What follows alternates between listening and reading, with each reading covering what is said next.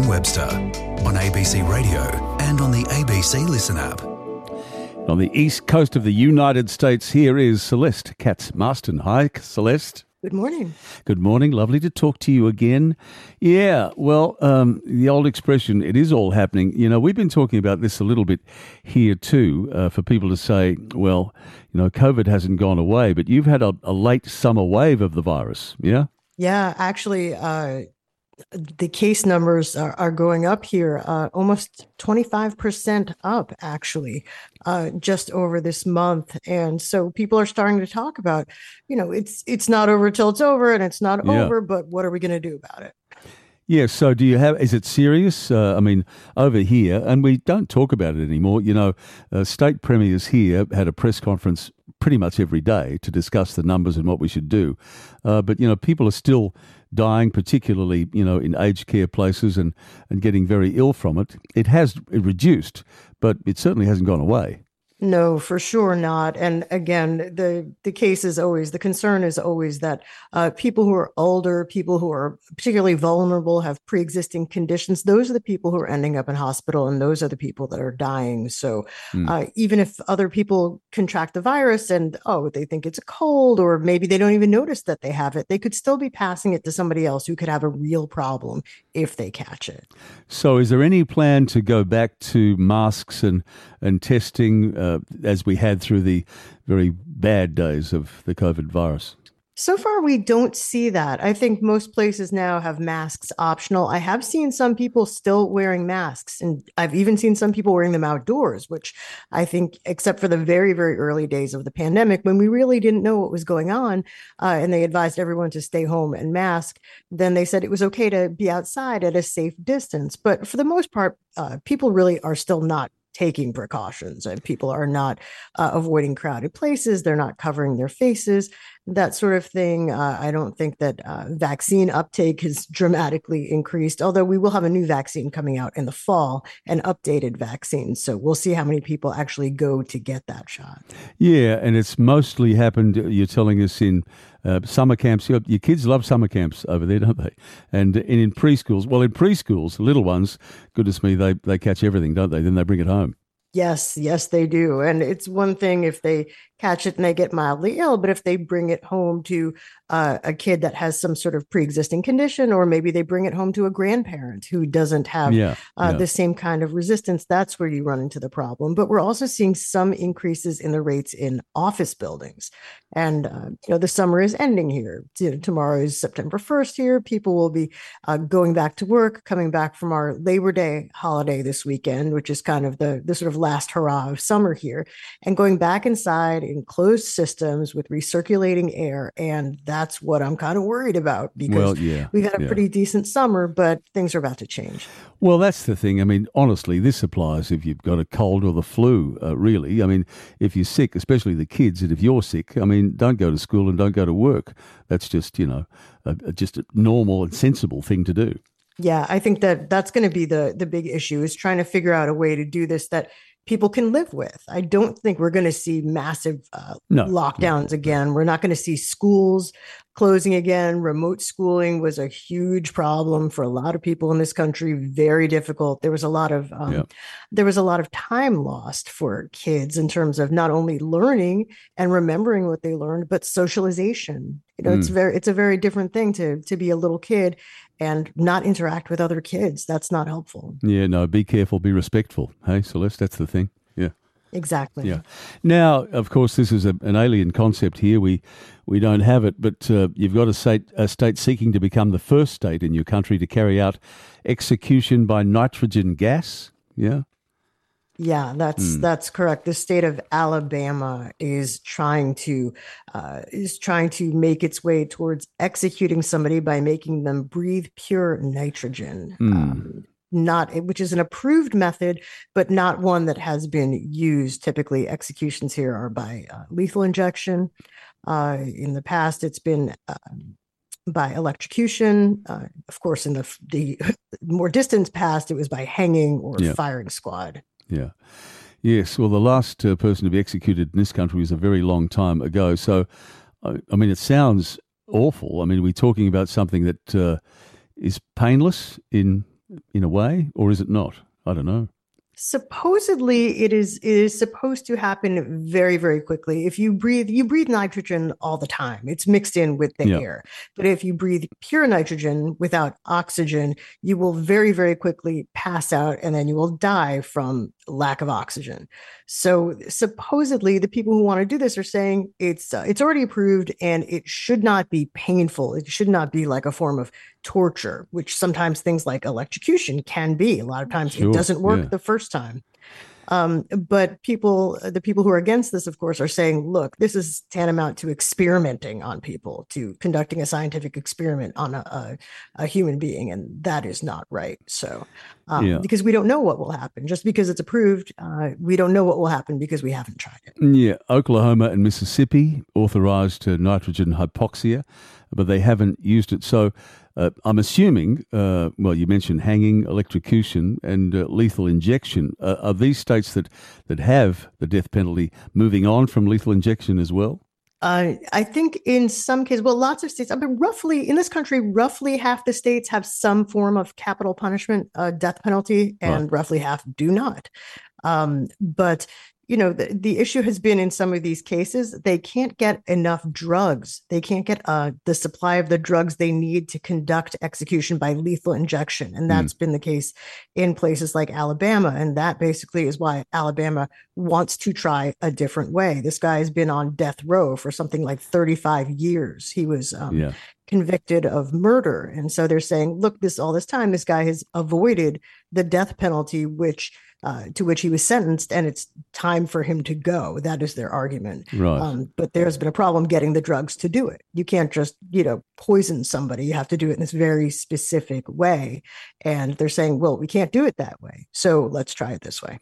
Well, yes, the story, I mean, it's a pretty awful story, isn't it? This fella, Kenneth Eugene Smith, he's 58 now, and they tried to execute him, but, oh, goodness me, they couldn't get the IV into his veins. Yeah?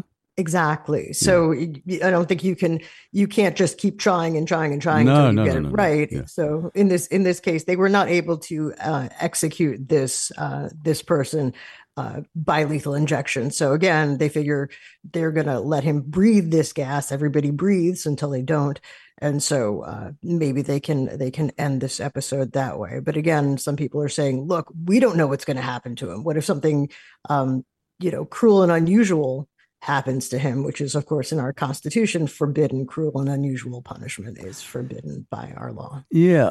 By the way, why are people on death row for so long? Is that because all sorts of legal avenues are still being explored, that they stay on death? 35 years? Goodness me. That's a long time to be waiting to be executed, if you know what I mean. It's just an awful thought, I have to say.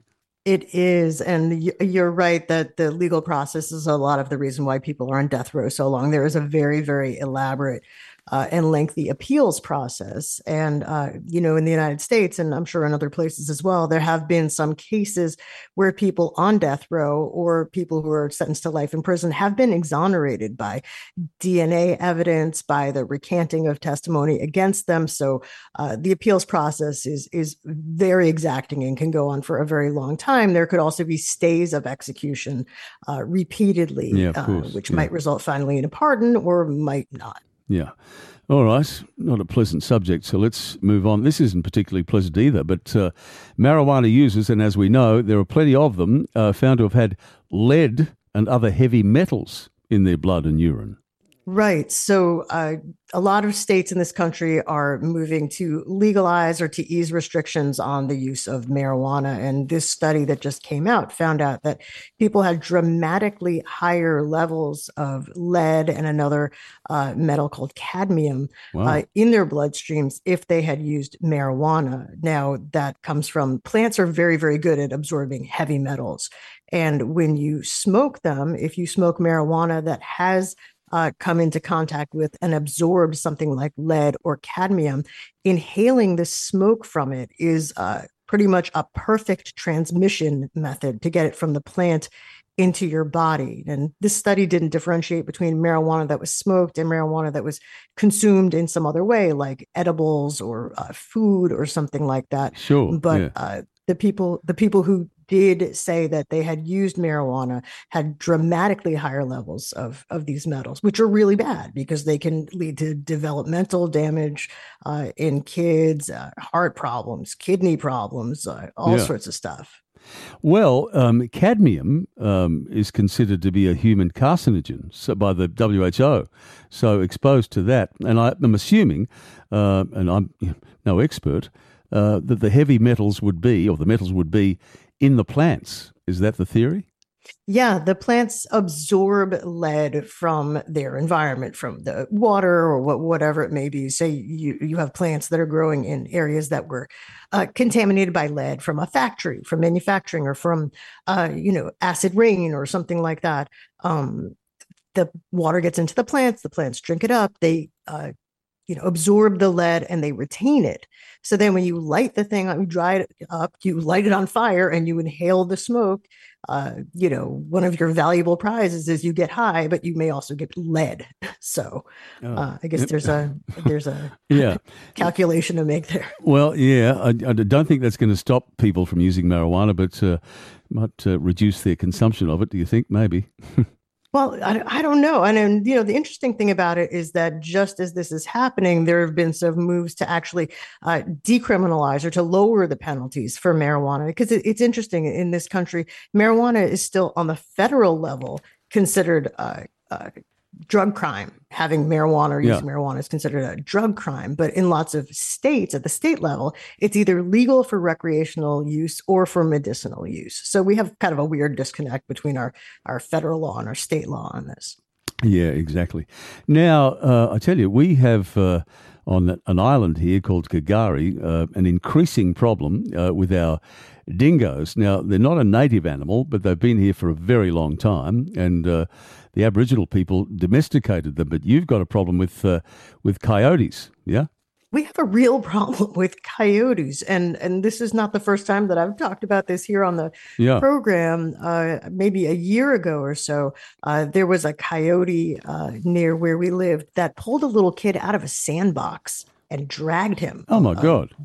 A toddler playing in his own backyard. So that worried me. And then in these couple of cases, a woman was walking her dog here in Massachusetts and was attacked by a coyote, I guess, who was interested in either her or the dog. But the coyote did turn out to have rabies and tried to attack other people in the area. And then there was another case very recently as well, where a woman, again, a person was out walking their dog and a coyote ran up and took the dog. Didn't just attack the dog. Oh, my goodness. So, people are really being advised here to be super careful about leaving their small dogs and pets, what time of day they walk. Dusk and dawn apparently are the biggest hunting times and stuff. It just seems kind of wild. I mean, this is not particularly rural areas that we're talking about. This is not way out in the country. This is people walking in their neighborhood, just taking the dog out for a stroll. And all of a sudden this coyote comes and it attacks them. It's kind of scary. Oh, frightening. Now, are they a protected species in the US, the coyotes? No, I don't think that they are. And, what's been happening is that as there's been more development and so on, they're being pushed out of their sort of native habitat, their free spaces or empty spaces. They're also learning and, figuring things out like everybody else, that it's probably easier to eat trash than it is to go out and hunt something up. So, everybody's evolving here, but people have to seriously take precautions because this is not sort of a cute little animal. This isn't a cartoon. This is something that could kill your dog and give you rabies. Yeah, are they? That's what happens with the dingoes on Kagari, which used to be called Fraser Island here, is they become too familiar, and unfortunately, people are silly and feed them, and they come closer and closer and closer. And we've had a number of attacks on the island in recent times, so we're trying to figure out what to do with them here. I suppose, I don't even want to discuss it, but how do they get rid of them? Is there a culling process, or are they just left to their own devices? Yeah, I think that there. I mean, we have animal control officers that are associated with police departments that can shoot them or tranquilize them Right. and take them away. But they're not sort of like an endangered species or anything. But we're having this problem increasingly. In Massachusetts, animals that you never thought of as being in suburban areas, or rarely, at least more rarely thought of, coyotes, bobcats. In some places, people are seeing bears, videos of bears running through like busy downtowns in small villages and so on. Yeah, It's we've really seen that. sort of Yeah. Yeah. a whole new world, and not one I'm super excited about. No, I'll bet. Well, we see that here on our television news bulletins with the bears. I mean, it looks funny. It looks cute. Bears in swimming pools and bears, wandering around in people's gardens. I mean, that might look funny from our part of the world, but I bet it's not over there. No, I mean, just the other day, we live in, we certainly don't live in a very urban environment, but we don't live way out in the country either. We just live in a regular town. And I have a dachshund, about a 12-pound dachshund, and he was barking on the back deck, the back porch. And I went out there to see what the heck he was barking about. And there was a fox in Wow. the next yard, just sort of sunning himself. At first, I didn't know what it was. I was like, whose dog is that? They should be on a leash. And then I was like, oh boy, we're going inside. Yeah. Well, foxes here, they're not protected, and around my neck of the woods, they bait them, which is, to me, not ideal. Mind you, there's probably not a better way, but the foxes, they're a scourge because they go after your chickens, and we've got them, so we've got to lock them up, and they're a wily thing, the fox, aren't they? Wily little devils. They sure are, and I had not seen one that up close. And while it was an interesting experience, I'm not in a huge rush to see one again that close or closer. I'm kind of cool with that. Indeed. Celeste, always a pleasure to talk to you. Thanks for your time. Always a pleasure. That's Celeste Katz Marston from the east coast of the USA.